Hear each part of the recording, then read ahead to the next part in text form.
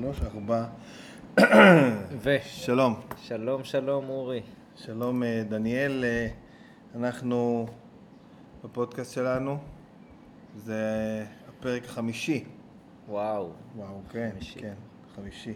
כבר יש לנו מאזינים, אנחנו כבר יודעים היום שיש לנו מאזינים, כי אנחנו מפרסמים כל שבועיים פרק.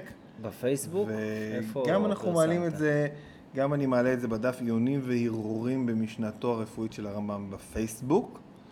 גם אנחנו מעלים את זה באתר, כשבאתר, כשאנחנו מעלים את זה, יש ממש את הפירוט, תוכן של כל מה שאנחנו מדברים עליו באותו פרק, וביבליוגרפיה של חומרים וכו' וכו'. וגם באייקאסט ישירות, אפשר להוריד את זה ישירות מאייקאסט, מהאתר אייקאסט. וכן, יש לנו כבר מאזינים, וכן ירבו בעתיד. אני רק אגיד שאנחנו, אתה דניאל טייב. נכון, דניאל טייב. כן, ואני אורי מאיר-צ'יזיק, שמאיר-צ'יזיק זה השם משפחה שלי, ואורי זה השם הפרטי, רוב האנשים טועים בנושא הזה. ואנחנו עוד נגיד שאנחנו נמצאים במרכז להנהגת הבריאות, המרכז להנהגת הבריאות, בקיבוץ נווה איתן, אשר בעמק בית שאן. אתה חושב שאנשים מאזינים לפודקאסט בגלל שדניאל טייב נמצא בו, בגלל שאורי מאיר-צ'יזיק נמצא בו? יש לי נטייה להאמין, ואני בדקתי את הנושא הזה, שזה בגלל שנמצא פה דניאל טייב. ואני אגיד לך למה, אני עשיתי מחקר קטן, הפתעה בשבילך, דניאל חברי היקר, ואני בדקתי קצת את השושלת המשפחתית שלך. אני הבאתי קצת מידע, ואני מצאתי, אתה יודע, אנחנו דיברנו על זה שלא בדקתי את נינט, יש לו פה דף. אל תדאג, אני בדקתי את הרב יצחק חי טייב. מה אתה אומר? עשיתי מחקר קטן על הרב יצחק חי טייב. אבא שלי לא שומע את זה. אני רוצה להגיד לך שהוא היה אגדה. אני רוצה להגיד, ואני גם רוצה להגיד לך שמצאתי הרבה נקודות דמיון בין החיים שלך לחיים של הרב יצחק חי טייב. דבר ראשון, כן. קראו לו יצחק חי טייב, ולך קראו דניאל טייב. נכון. עדיין קוראים לך. נכון. הוא היה מומחה בחוכמת הקבלה, את זה אתה יודע? לא. כן, כן. הוא היה מומחה גדול בחוכמת הקבלה. כבורה. הוא חי, למרות שהוא היה חכם גדול, דרך אגב, הוא חי חיי עוני מרודים כל חייו. עוד נקודת דמיון אליך. הוא אף פעם לא שימש במשרה רשמית. הרב יצחק חי טייב? הרב יצחק חי טייב לא היה אף פעם רב של אף קהילה. הוא חולל ניסים, שזה עוד נקודה שהיא מקבילה אליך, והוא התפרנס מנדבות.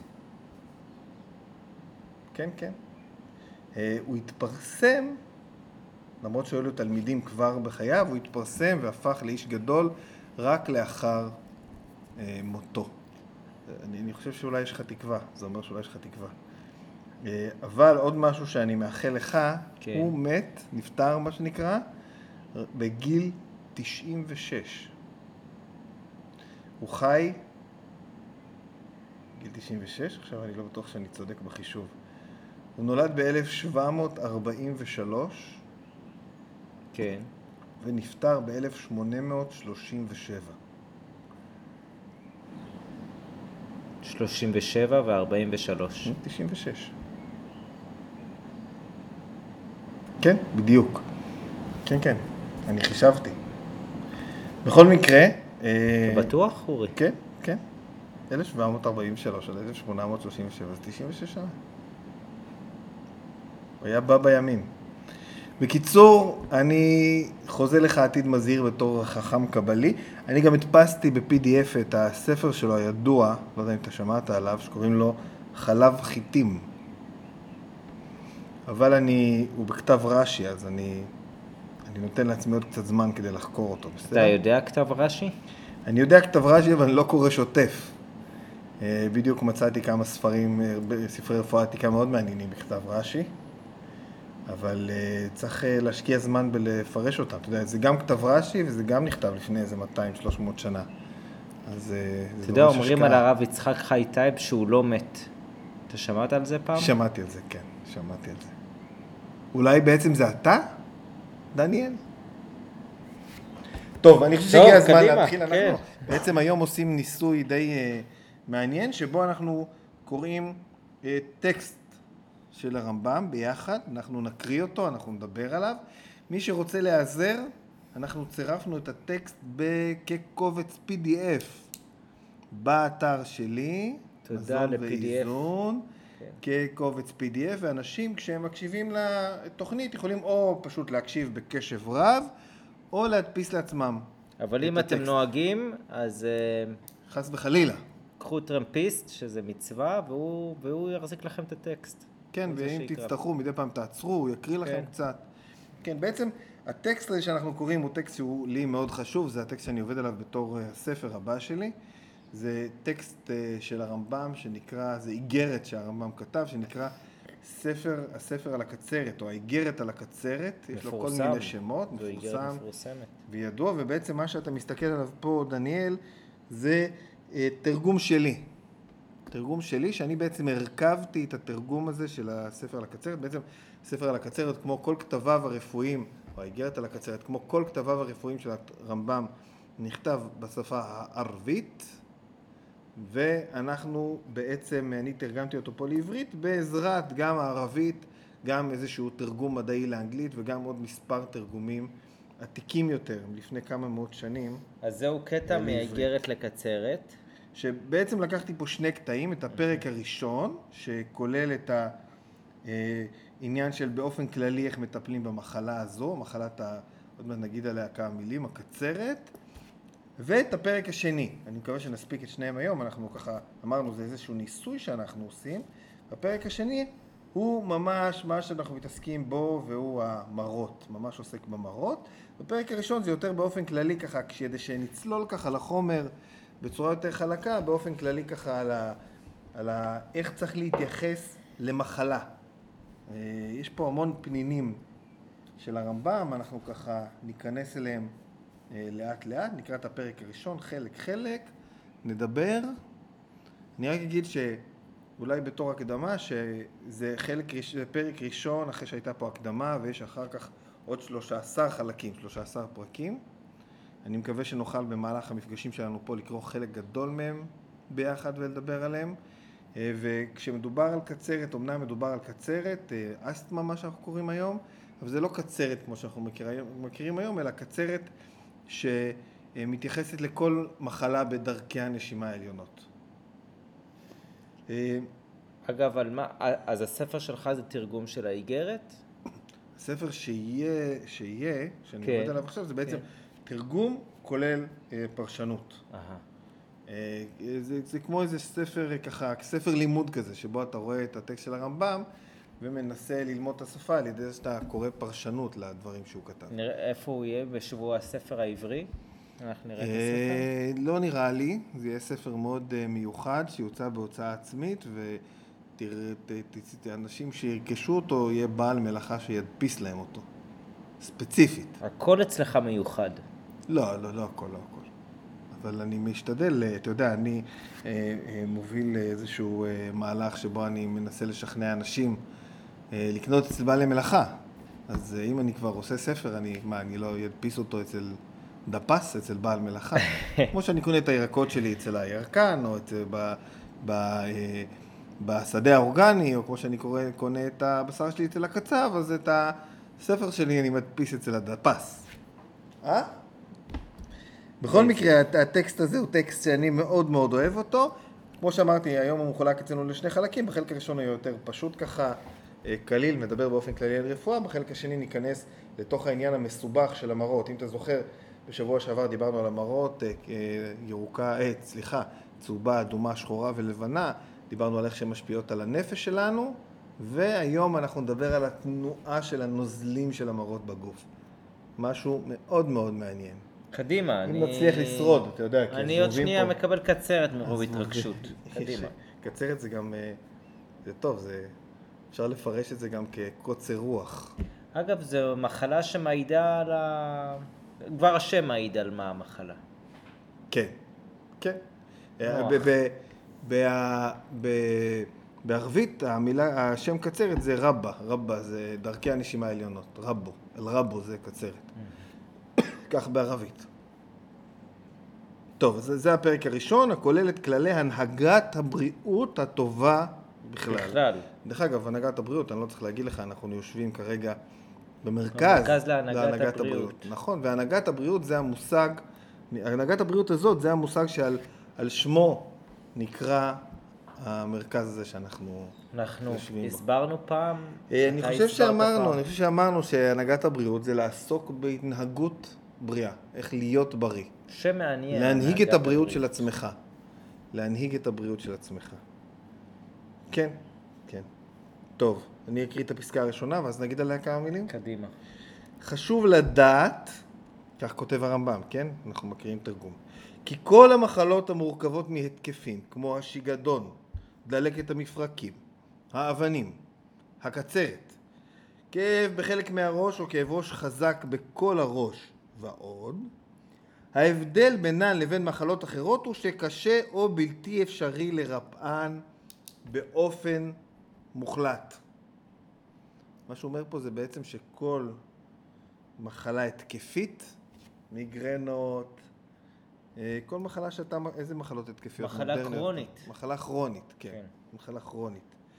אי אפשר לרפאן באופן מוחלט, ואז הוא ממשיך, שכן במחלה כזו, מי שמיטיב להכירה ולהישמר מכל מה שראוי להישמר, ולהשתמש בכל מה שראוי להשתמש, מעריך בכך את הזמן העובר בין התקף להתקף, וכך ימעיט את כמות ההתקפים ויקל על כובד מסע המחלה. אתה יודע, אני בתור אדם שכל חייו סבל ממיגרנות. מה אתה אומר? כן, היית מאמין, אני... לא. כן, אני תמיד אספר שבכיתה ג' השפזו אותי בבית חולים בגלל כאבי ראש. אתה יודע שגם לי היו כאבי ראש שהייתי קטן, כן? והייתי תמיד הולך למזכירות ושותה מים, והאמא שלי הייתה באה לקחת אותי. כבר אין יותר.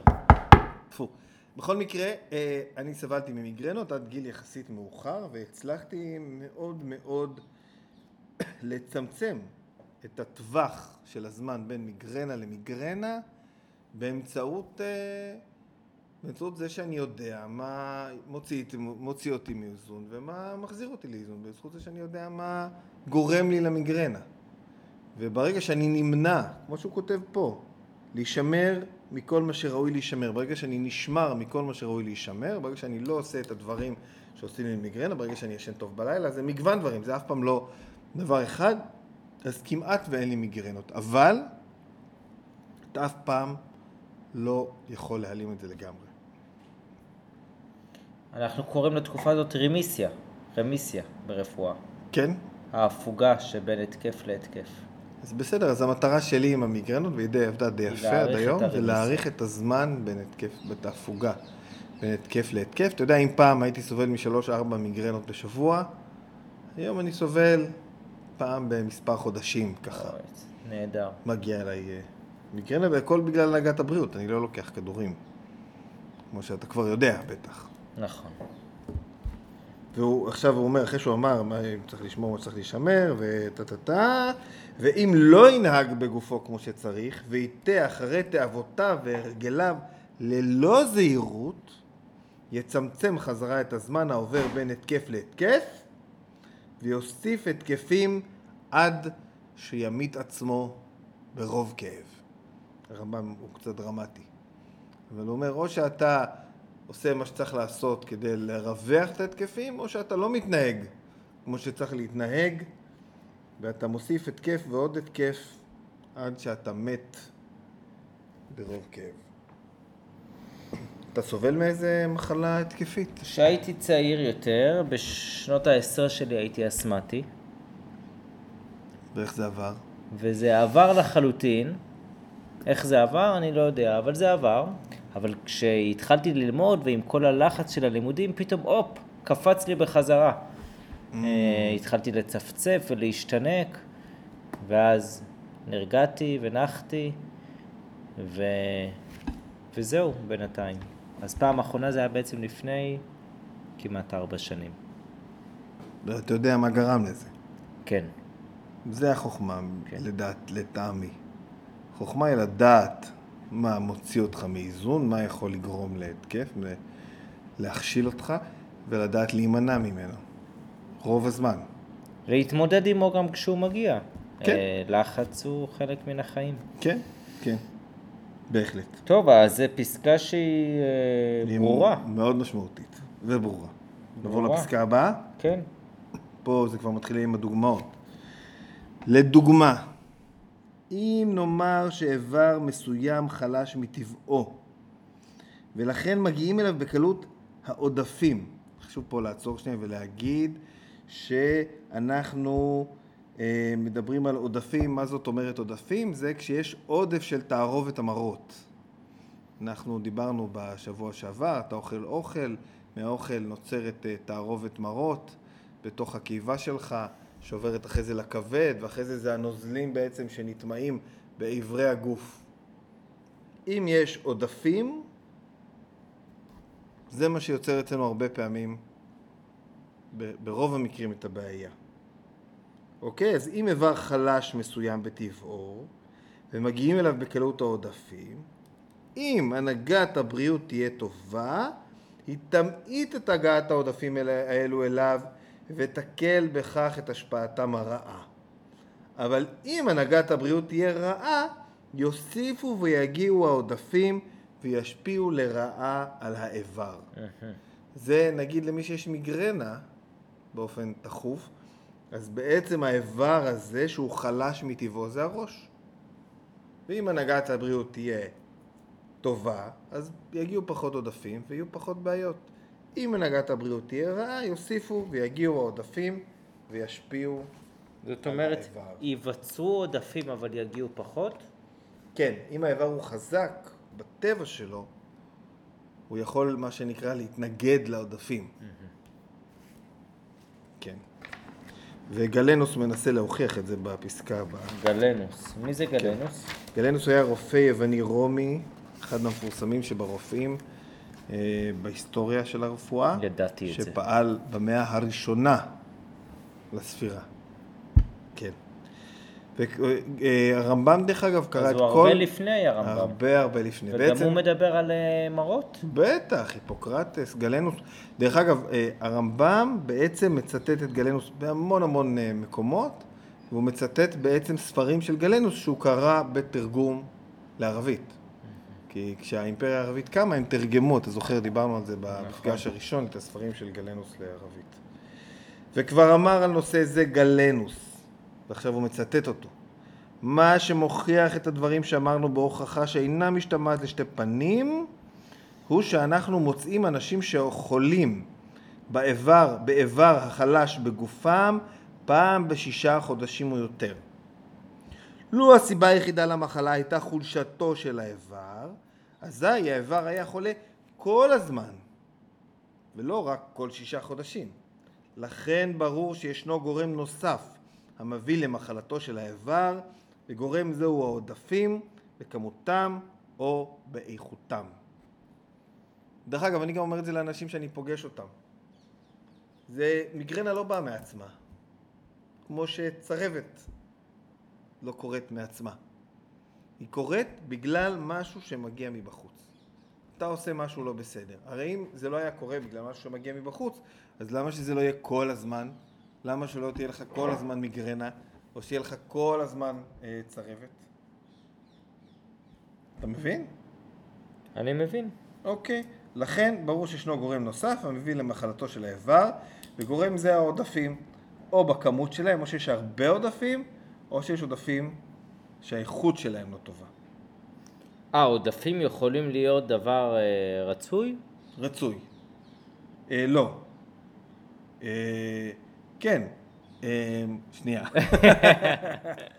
העודפים יכולים להיות דבר, בכל מקרה יש עודפים. יכולים להיות מעט עודפים או הרבה עודפים, יכולים להיות עודפים גרועים או עודפים טובים. תמיד יש עודפים שהגוף יצטרך להתמודד איתם. אם יש מעט עודפים או עודפים באיכות טובה, אז הגוף יכול להתמודד איתם, לפנות אותם דרך השתן, צואה, רוק וכו'. אם יש הרבה עודפים או עודפים גרועים, אז אנחנו בבעיה. ופה מתחילה תערובת המרות. תערובת המרות, דרך אגב, דיברנו על זה פעם שעברה, זה השם של התערובת של המרות, קוראים לזה החלט. נכון. בערבית. אתה זוכר שם שהיום... מוכר לי. נכון, היום זה חליטה, מתוך חליטה, אבל פעם המילה אכלת הייתה לתערובת של מרות. איך התערובת המרות שלך היום, דניאל? ברוך השם נראה, אני מרגיש חזק. אתה מרגיש חזק? כן. בעצם מה שחשוב בתערובת המרות זה האם היא, בדרך כלל, הזרימה שלה, האם היא זורמת טוב או שהיא תקועה. האם היא עבה וצמיגית או דקה ודלילה. איך אפשר לראות את זה?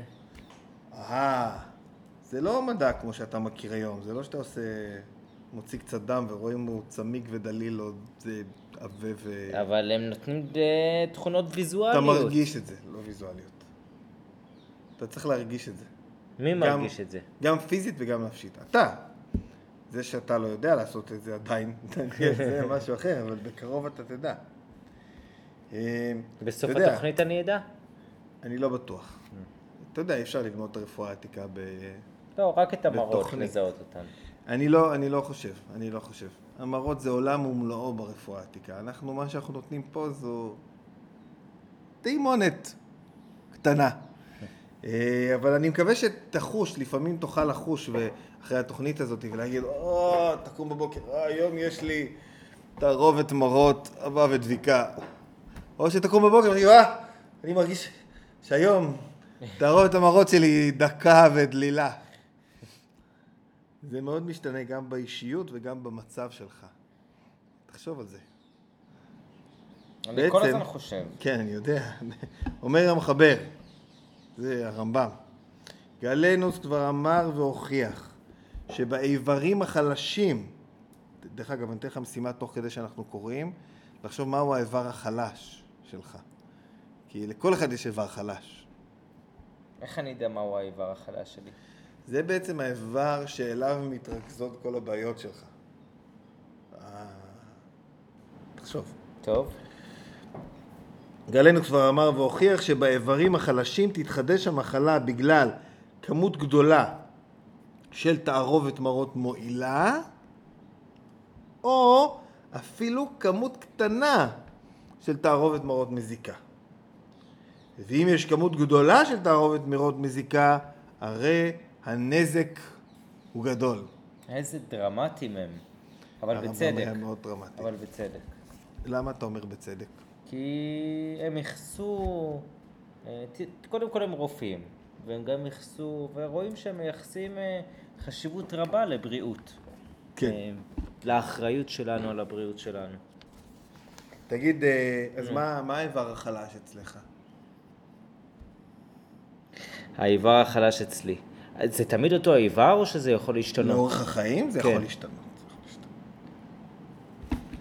אני יכול להגיד שהברך שלי בזמן האחרון מדי פעם ופעם מתעוררת, ומציקה לי.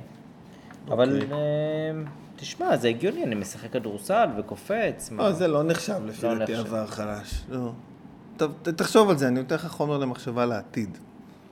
יש לנו הרבה שיחות על רפואה. יש לי את הסיפור המפורסם, אני לא יודע אם אנחנו נספר אותו. אני לא בטוח אם זה איבר חלש, אני צריך לחשוב על זה, אבל זה כבר סיפור. נשמור אותו להזדמנות אחרת. הוא מעניין. אולי ננתח אותו, אחרי שנגמור את כל היסודות, המזגים והמרות, וכבר נבין ממש לעומק את הנושא, אולי ננתח את הסיפור, אולי לא נקרא לו הסיפור שלך, נביא אותו כסיפור מקרה של מישהו אחר. תיאור מקרה. תיאור מקרה, של בחור שפגשנו במקרה. טוב, בסדר. אז בוא נמשיך בטקסט שלנו. חשבתי שלזה אתה מכוון. לא, אני עכשיו פתאום הזכרת לי את זה. טוב, אז גלנוס, עכשיו יש פה קצת, אתה יודע, הם קצת עוברים הוא מסביר קצת אידיאולוגיה, ועוד מעט אנחנו נגיע לפרק השני ולחלק השני, ואז נחזור למראות. אנחנו עכשיו סוטים שנייה מהמראות, אבל זה דברים שהם לא פחות חשובים. הרמב"ם פה ממשיך לדבר על גלנוס. כן, אמרתי לך, גלנוס הוא היה אחד מחביביו של הרמב"ם. בעצם אין דבר כזה גלנוס בערבית, כי אין ג, יש רק ג', יש ג'לנוס. אז ג'לנוס בערבית? בערבית ג'לנוס, כמו שהיפוקרטס קראו לו אבו קראט. מה אתה אומר? כן, אבו קראט, זה דווקא אחד השמות היפים. בכל מקרה, גלנוס גם מזכיר שהוא ריפא או ריפא אומרים? לא יודע. חולים רבים לאורך שנים רבות מפני שנהגו בהנהגה טובה, הנהגת הבריאות שוב פעם. אז הוא לא ריפא, זה הם ריפאו את עצמם. כנראה. הוא עזר להם. עזר. והלכו בדרך המתאימה. הוא מוסיף, זה אחד המשפטים האהובים עליי פה, לא סתם הוא מודגש, שהידרדרות המידות הטובות הנפשיות אצל האדם מובילה גם להתמדה בדברים מזיקים במאכל ובמשקה, ושההנהגה הטובה מתקנת את מידות הנפש. אתה יודע, מה היה הג'אנק פוד של אז? יותר מדי תאנים, מה... אני חושב שג'אנק פוד של אז היו שני דברים. אחד, לאכול הרבה מדי אוכל, מה שהיום הוא מאוד מאוד נפוץ. זאת אומרת, בינינו, גם אני חושב שאני אוכל יותר מדי. זאת אומרת, אני אקמע לזה שאולי תהיה לי פעם יכולת לשלוט יותר טוב בשאלה כמה אני אוכל. ככה זה תרבות השפע. אז אופציה אחת הייתה לאכול יותר מדי, ואופציה השנייה הייתה לאכול דברים שלא מתאימים לך. שגורמים לך, עושים לך לא טוב. אתה יודע שיש דברים שעושים לך לא טוב? כן. מה עושה לך לא טוב? מותר להגיד, לא יתבעו אותי? לא יתבעו אותך. בורקס. בורקס, אלוהים ישמור. כן. כי אולי כן יתבעו אותך. אבל זו דוגמה מאוד מאוד טובה. אז אם אתה אוכל בורקס, זאת אומרת שאתה לא התמדת במידות הטובות בנושא, במאכל ובמשקה. כי זה משהו שאתה יודע שהוא לא טוב לך, ואתה אוכל אותו. אני מכיר הרבה אנשים כאלו. תמיד אני מספר שאני ישבתי פעם בבית קפה, ובאה איזה מישהי והתיישבה לידי לאיזו פגישה, והיו שם, אני לא אכלתי, אבל היו שם כמו בורקסים קטנים על השולחן. והיא ישבה ואמרה, אני שמעתי את זה, זה היה בקול רם, זה יעשה לי צרבת, זה יעשה לי צרבת, זה יעשה לי צרבת, אני לא אוכל, זה יעשה לי צרבת, זה... הופ, בסוף אכלה. עשה לה צרבת. זאת אומרת, יש פה איזה עניין שאנחנו צריכים לעמוד בפיתוי של לאכול דברים לא לאכול דברים שלא טובים לנו. זו עבודת מידות, אין ספק, לשמור על... זה ממש אחד לאחד, תחשוב, הידרדרות המידות הטובות הנפשיות אצל האדם, מובילה גם להתמדה בדברים מזיקים במאכל ובמשקה. הרי מתי הזמן שבו אתה אוכל אחר באוכל מזיק? שעצוב לך. נכון, אוכל נחמה. זה מנחם אותך. אבל, כשאני גם אוכל יותר טוב, אני יכול להגיד זה חד משמעית, עליי לפחות. כשאני אוכל יותר טוב, אני אוכל מדויק, כמו שאני יודע שאני צריך לאכול, זה מבחינת התחושות, הרגשות שלי, אני הרבה יותר יציב. חד משמעית. תחשוב על זה, לא? אתה לא מרגיש ככה? אני מרגיש ככה, כן. אתה פחות, אתה יודע, הדברים הראשונים שאני שמעתי ממך, שבאחד הפגישות הראשונות שלנו, דניאל טייב, כן. זה שאתה... הכל מוקלט. אני יודע. כן. אני יודע שאתה לא... אוכל זה לא משפיע כל כך. אני אמרתי דבר כזה? כן, כן. אז התבגרתי. התבגרת מאז, אתה חושב? טוב, אנחנו נחזור לזה. כן. בכל מקרה, אומר פה בסוף, אמירות אלו מועילות מאוד וראוי לנהוג לפיהן חולים ובריאים. בסדר? זה לגבי המידות. אז יאללה, חבר'ה, תדעו שכשאתם אוכלים אוכל שמתאים לגוף שלכם, זה מאפשר לכם הרבה יותר. ככה לפחות אני מרגיש. אתה יודע, היום מנסים הכל לעשות מותאם אישית.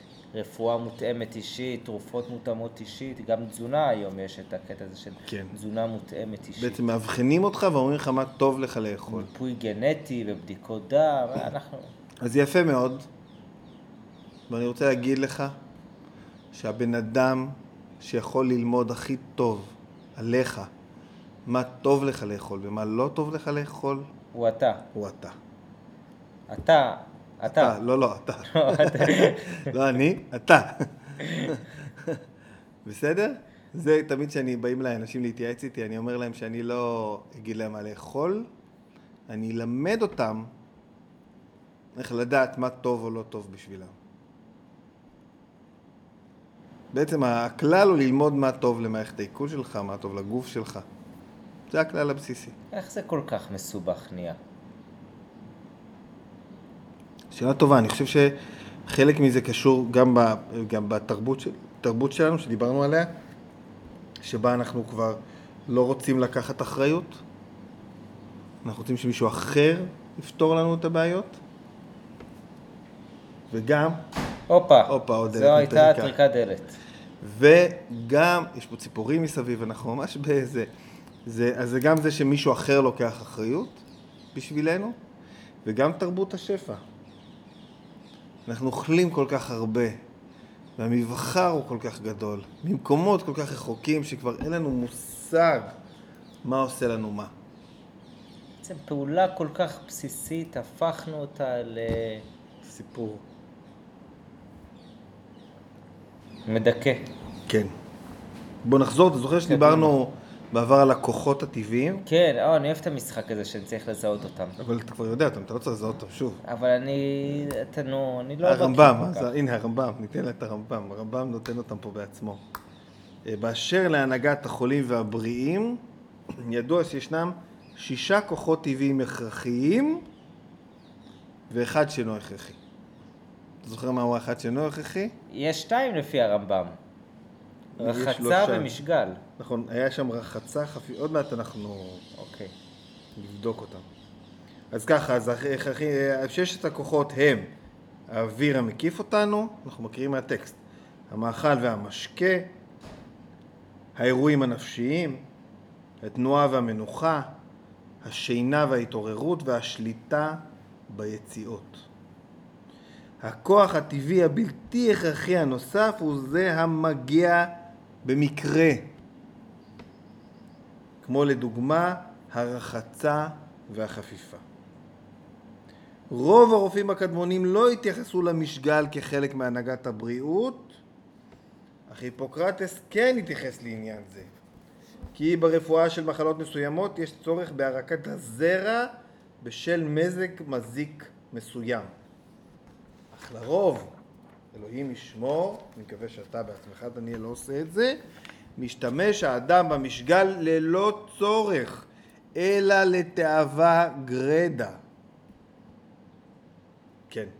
תשמע, הרמב"ם הוא קשה לי. הוא סקפן. אני חושב שהוא היה יותר סקפן בטקסטים מאשר במציאות. טוב, אז זה מרגיע אותי. גם אני בטקסטים יכול להיות סקפן. כן. נושא זה ראוי שנדון בו, ולכן עוד נדון במאמר זה בכל הכוחות האלו לפי הצורך. איזה מחלות צריך הרקת זרע?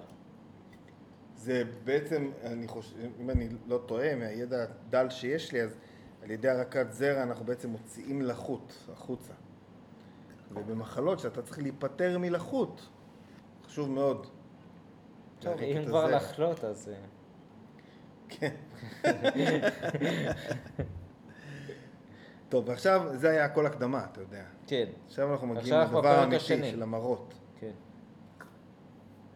אם תשים לב, זה דבר מדהים, לפרק הזה קוראים, הפרק השני, יעסוק במזונות, כדי שאפשר יהיה להימנע מהם או לאוכלם בהתאם למחלה. מצד אחד כתוב פה שהוא יעסוק במזונות, אבל אין פה אפילו לא שם אחד של מזון, בכל הפרק.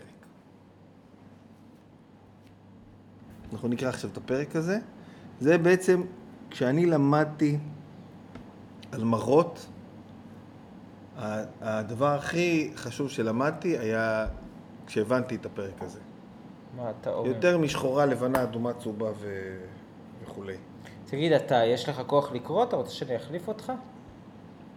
אני מעדיף שאת הפרק הזה אתה תקרא ואני אעשה הסברים תוך כדי. מה אתה אומר? אוקיי. ואתה צריך ככה בקול ספרותי. אני מתחיל. תתחיל, כן, אני איתך. כל מזון שתיווצר ממנו תערובת מרות, עבה או דביקה, יש להתרחק ממנו. אוקיי, שנייה, שים לב. תערובת המרות יכולה להיווצר שנוצרת בקיבה שלנו ואחרי זה הולכת לתוך הגוף שלנו. יכולה להיות, כמו שאמרנו קודם, עבה, דביקה, דלילה או דקה. עבה, דביקה, דלילה או דקה. כשמה שאנחנו בדרך כלל מנסים להימנע ממנו, והבעיה העיקרית זה עובי ודביקות. להמשיך? לכן הוא כתוב, כל מזון שתבצר ממנו תערובת מרות טובה ודביקה, שיתרחק ממנו. כן. כמו כן, אדם צריך להימנע ממזון שהוא נוטה לאכול ממנו בכמות רבה מאוד, גם אם הוא טוב. וייאות לאכול מזונות בכמות ממוצעת או מעטה. ושיהיו באיכותם לא עבים, לא דביקים ולא נוטים להידבקות. אוקיי? ברור מאוד, אנחנו צריכים לא לאכול יותר מדי ולא לאכול דברים עבים ודביקים. כן? או שיוצרים עובי ודביקות. בזוקה. בדיוק. הסיבה לכך היא שאז המזונות, כשיתקלו באיברים, בעיכול השלישי, אתה תסביר אחרי זה את העיכול השלישי? כן. העודפים שנותרים מהם הם מעטים ולא עבים או דביקים, ואז הניקיון של העודפים יהיה קל והם יצאו בהבל ובזיעה. אוקיי. המזונות שיתקלו באיברים, בעיכול השלישי, בעצם יש לנו 3 שלבים לעיכול. בחלק הראשון אנחנו מעכלים את המזון בקיבה, זה יוצר נוזל שעובר אחרי זה לכבד. בכבד, בעיכול השני, אנחנו יוצרים את תערובת המרות, ובעצם הכבד שולח את תערובת המרות לתוך הגוף, ואז בעיכול השלישי בעצם תערובת המרות הזו נטמעת בתוך האיברים.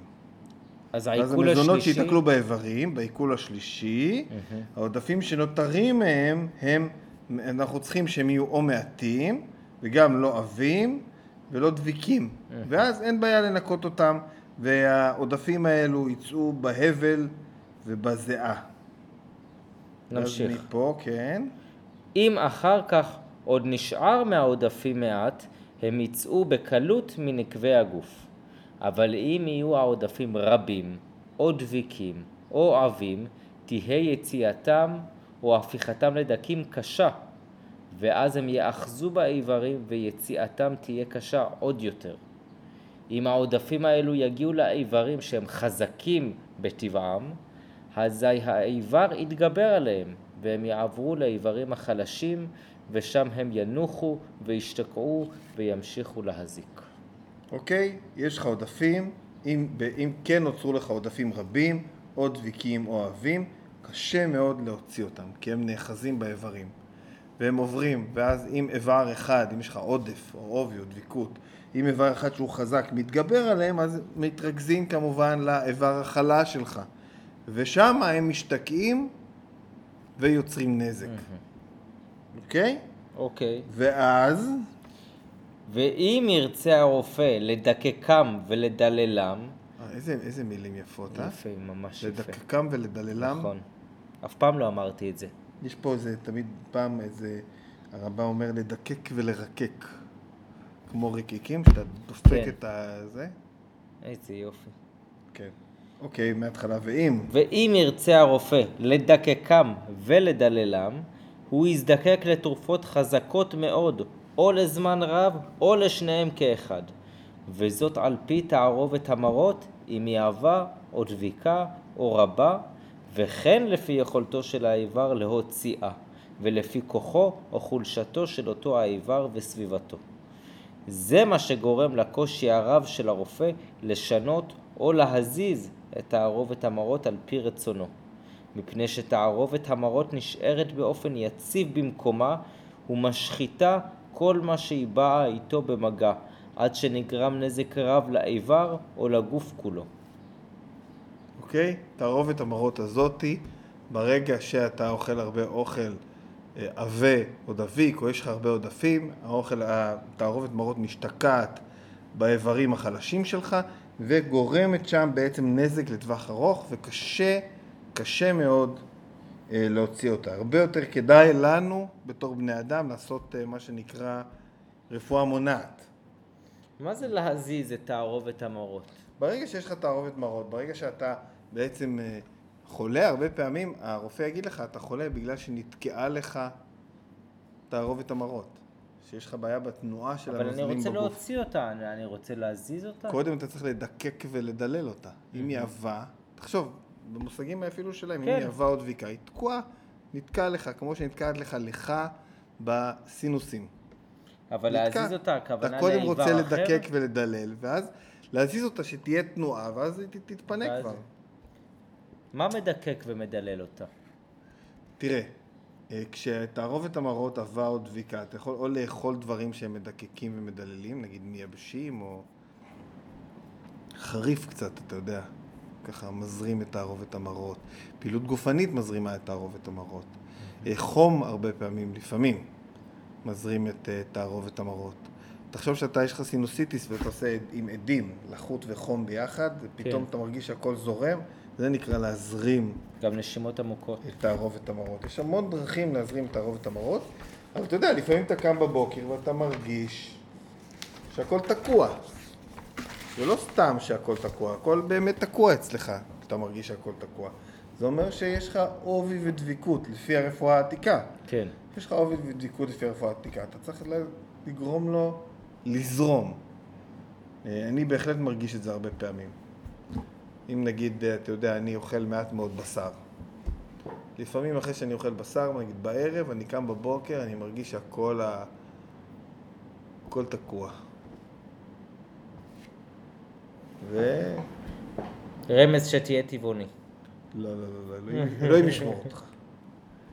לכן, באופן כללי, ההנהגה המעבה היא... שים לב, ההנהגה שוב פעם, אנחנו שוב פעם בהנהגת הבריאות, זאת אומרת, ההתנהגות שיוצרת עובי, ההנהגה המעבה, היא טעות עבור רוב האנשים וסכנה גדולה עבור חלק אחר מהאנשים, אם היא נעשית בצורה קיצונית. אוקיי, ההנהגה המעבה היא בעיה. הכוונה צריכה להיות שכל העורקים והמעברים יהיו פתוחים ונקיים ושלמים ללא סתימה ומצוקה, כדי שהרוחות, רוחות. כן, הרוחות גם עוברות לנו בתוך הגוף. רוחות? הרוח, אנחנו צריכים לדבר עוד על הרוח. עוד לא הגענו לשלב הזה. אולי במפגש הבא אנחנו נצטרך לפתוח קצת את נושא הרוח. חדש לי. צ'י? צ'י אני בעד. נו, צ'י. אוקיי. זה רוח. אתה לא זוכר את החומר מהמפגש הראשון?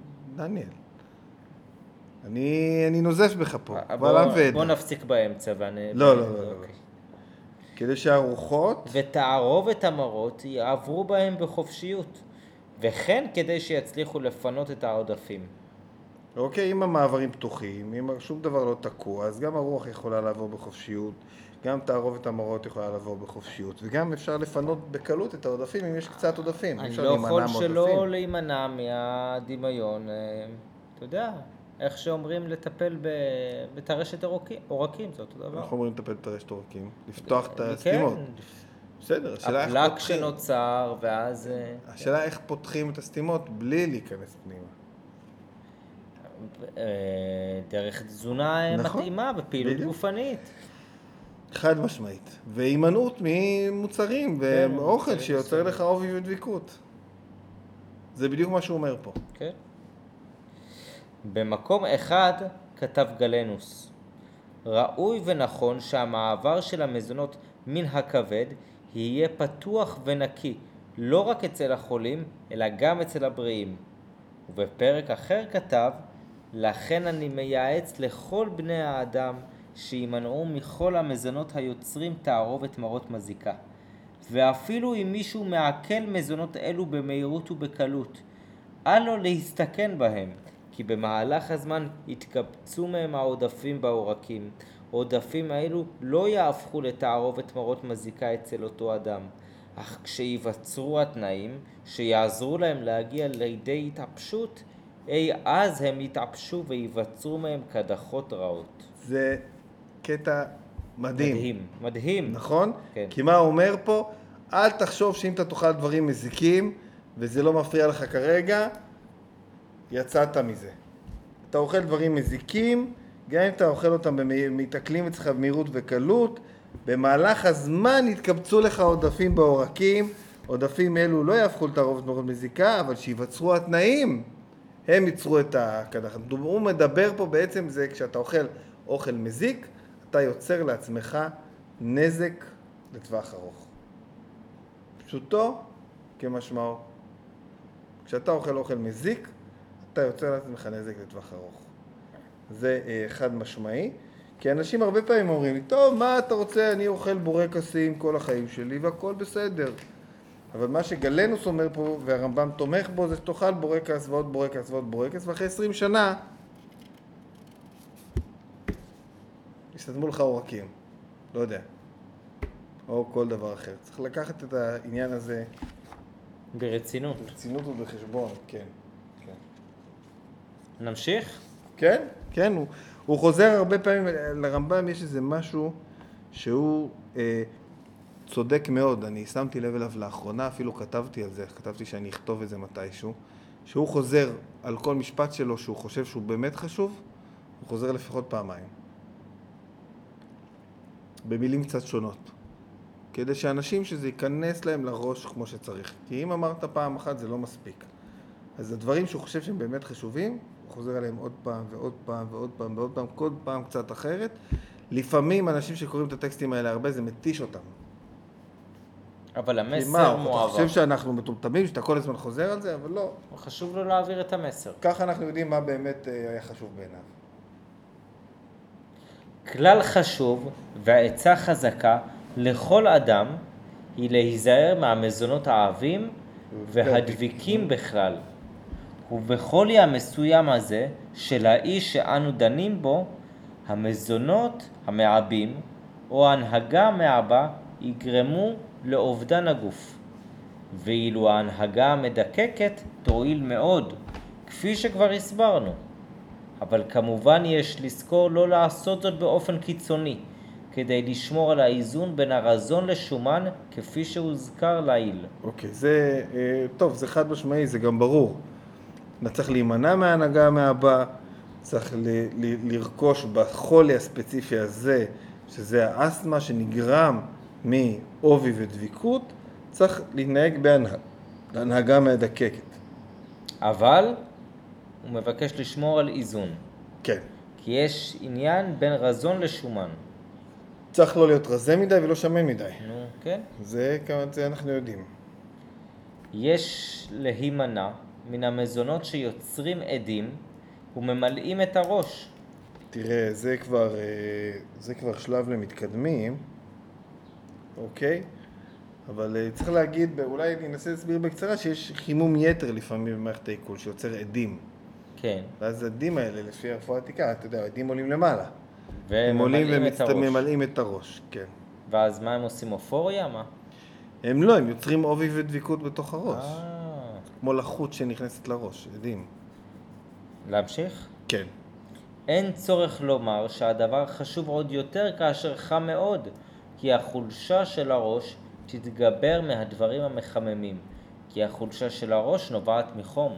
אוקיי, זה גם משהו חשוב לדעת. חולשת הראש שלנו, תמיד הראש שלנו הוא מאוד מאוד לח באיכות שלו, לח וקריר, וחום.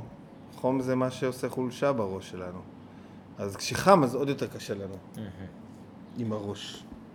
כמו שבאר גלנוסין חוזרים אליו, כוחם של האיברים יחלש אם יצאו מאיזון באופן קיצוני לכיוון איכות מסוימת. כל איבר, אם יתחמם, יצא מאיזון וימשוך אליו עודפים. וכאשר מתמלא המוח בעודפים, הם מתרבים ועוברים לריאה. כמנהג מחלה זו, וכל חלקיה של הריאה יתמלאו בתערובת המרות הזו. כמו כן ראוי שימנע מן המזונות הקשים לעיכול, כי כל מה שיקשה על העיכול בקיבה יאריך את משך השהייה של המזונות האלו בקיבה, עד שהעדים יעלו אל המוח, ימלאו אותו, יכבידו עליו ויסיפו חולשה. הוא ממש מסביר איך מתפתחת קצרת. כן, זה מדהים, כי גם הוא מסביר איך מתפתחת קצרת, וגם הוא מראה שהבסיס של המחלה מגיע מהעיכול. תראה, זה פרק שאמרנו בהתחלה שכתוב שהוא מתעסק במזונות, הוא לא הזכיר אף שם של מזון, הוא רק אמר שצריך לאכול, לא לאכול דברים שיוצרים עובי ודביקות, לא לאכול דברים יותר מדי, לא לאכול דברים שמקשים על העיכול, כן לאכול דברים שמדקקים, אלו הכללים. עכשיו, בשפה שלנו קשה לנו להבין מה זה הדברים האלו, אבל עקרונית בשפה שלהם. זה הדבר. תגיד, מי יכול לקצרת? שהרמב"ם ככה כותב לו ודואג לו? תראה, אנחנו לא בדיוק יודעים, זו שאלת $1,000,000. באמת? כן, כן. לא ברור למי הוא כתב את הספר הזה, את האיגרת הזאת. חושבים שזה לאחד השליטים, כנראה אחד הילדים של סלאח א-דין. אבל הוא ממש משקיע.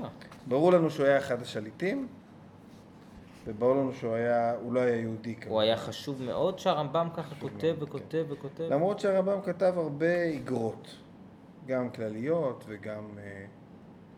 מה יש באיגרת הזאת שתפס אותך דווקא? תראה, אני לא יודע להסביר מה תפס אותי בה. אני יכול להגיד שהחלק הכי מעניין בה זה החלק ה-13, החלק האחרון, שהוא גם החלק הכי ארוך, שעוסק בשאלה למה לא כדאי ללכת לרופא. יש חלק פילוסופי ארוך מאוד, עשרות עמודים, בו הרמב"ם עוסק בסוף רק בשאלה כמה הרפואה היא מורכבת ובעייתית, וכך הרופאים, והדרך הכי טובה להירפא הוא להשאיר את העבודה לטבע. הסיכוי הכי גדול להירפא זה להשאיר את העבודה לטבע. אני חושב שאולי זה מה שמשך אותי, למרות, אתה יודע, אולי פשוט זה כוח האינרציה. התחלתי לעבוד על האיגרת הזאת, כל פעם אני מגלה בה דברים חדשים, אני קורא יותר לעומק ויותר לעומק ויותר לעומק,